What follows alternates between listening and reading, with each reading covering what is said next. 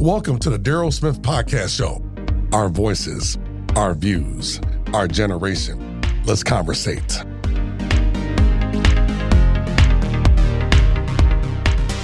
Hello, everybody. Welcome back to the second part of our podcast episode today, episode 14 now.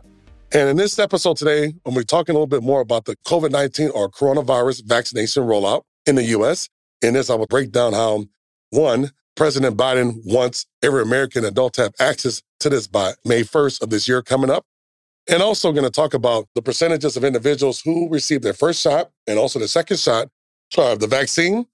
And also with that too, look at the logistical issues we had in the beginning when this first came out back in December and January of 2020 and 2021. And also the Johnson & Johnson vaccine, how is going to increase more people getting the vaccine.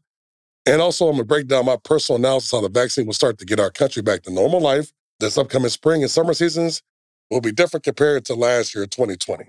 So first, in terms of the president, after signing the coronavirus package bill this last week on March 11th, 2021, the same night he had a press conference saying that he wants to make sure that every American adult will have access to the vaccines for the virus by May 1st of this year.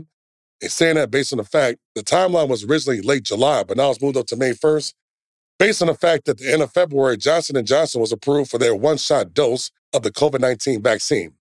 And also the fact that our government, or the administration now, reached a deal at the end of January, within its first month of taking office, President Biden and his administration reached an agreement with Moderna and Pfizer to secure in total 200 million more vaccines to be produced, to be given out to the American public. And by the end of March, Johnson & Johnson has said they'll have 100 million doses available to be distributed to all over the U.S. And also, our administration just recently is working on securing another agreement with Johnson & Johnson to secure additional 100 million more vaccines for vaccinations by the second half of this year. So I think with that goal, it's very attainable that everyone will be eligible to have the vaccine by May 1st. Not saying everyone's going to have the shot by May 1st, because I'm in the next group 1C here in Wisconsin, and we won't open up eligibility for 1C until 2 weeks from now, March 29th. So with that being said, and then after that, the regular general population here in Wisconsin, at least, will be eligible to get their vaccination or be eligible by that time, May 1st.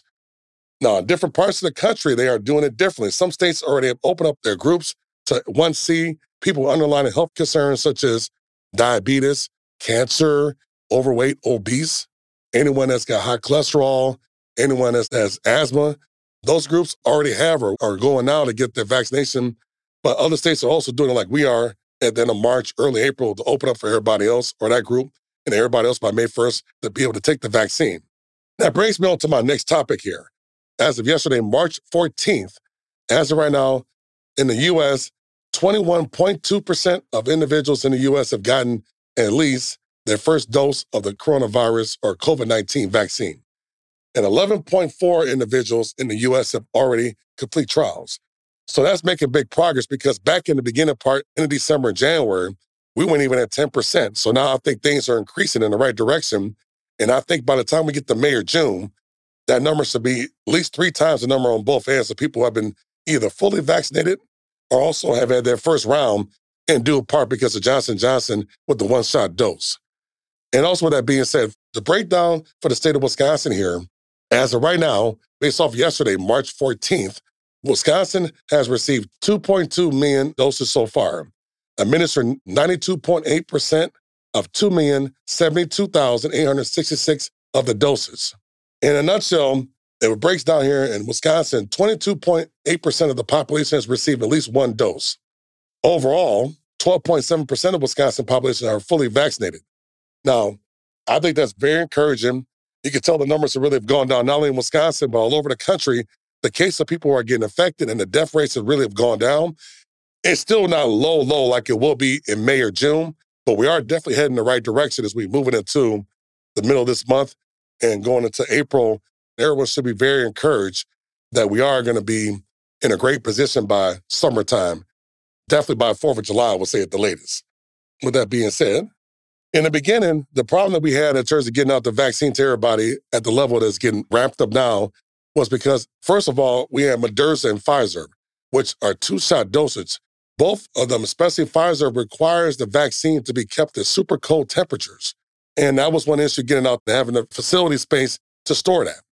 That was part of the reason why the numbers were not as encouraging as they are now. Secondly, our old administration that we had, the Trump administration, did not have a plan in place to deal with this, how the states would coordinate with the states to make sure everyone knows how to get a vaccine, where to get it, but to make sure everyone gets shot in their arm, as they say, or vaccinated.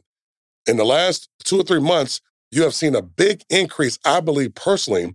More people are knowing now how to get it and where to get it. There's still some issues with that, but I think the federal government is working on creating a website that people will know where to get it and how to get the vaccination that's being worked on now. And all of that, they're going to help states around the U.S. to update the Department of Health websites to make sure that people are able to have better access to get it. And also, if you don't have access to internet, you have a 1-800 number you can call to find out how I get the vaccine and where to get it, which is very important.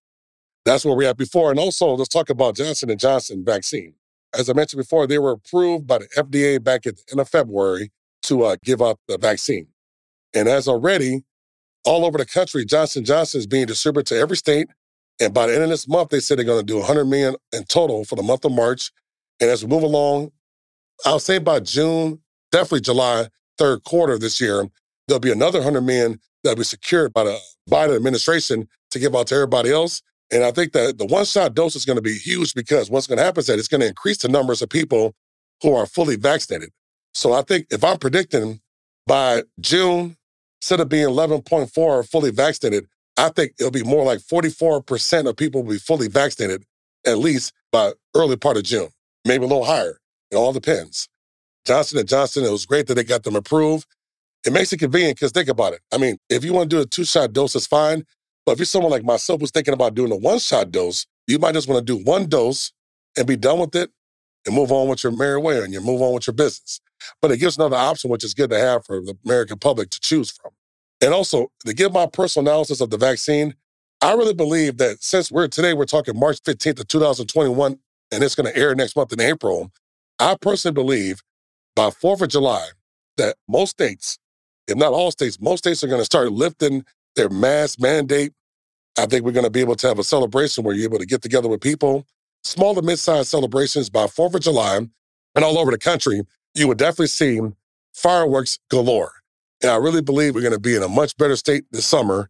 And definitely as we move along in spring and summertime and in fall, there'll be more events going on throughout the country, maybe outdoor music events, maybe some small festivals, concerts.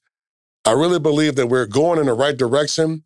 If we keep this pace, if most everyone gets the vaccine, enough people get the vaccine, we'll definitely be in a space by this time next year. We will look back at this as being a memory. But something that we have to keep in mind, we have to be very vigilant to make sure that we don't let this, if we have something happen like this again, that we're prepared as a country and everybody, individuals prepared to mitigate this so this does not spread, because unfortunately it costs a lot of people their lives. And my heart goes out to the family and friends of the people who have passed away from this horrible disease.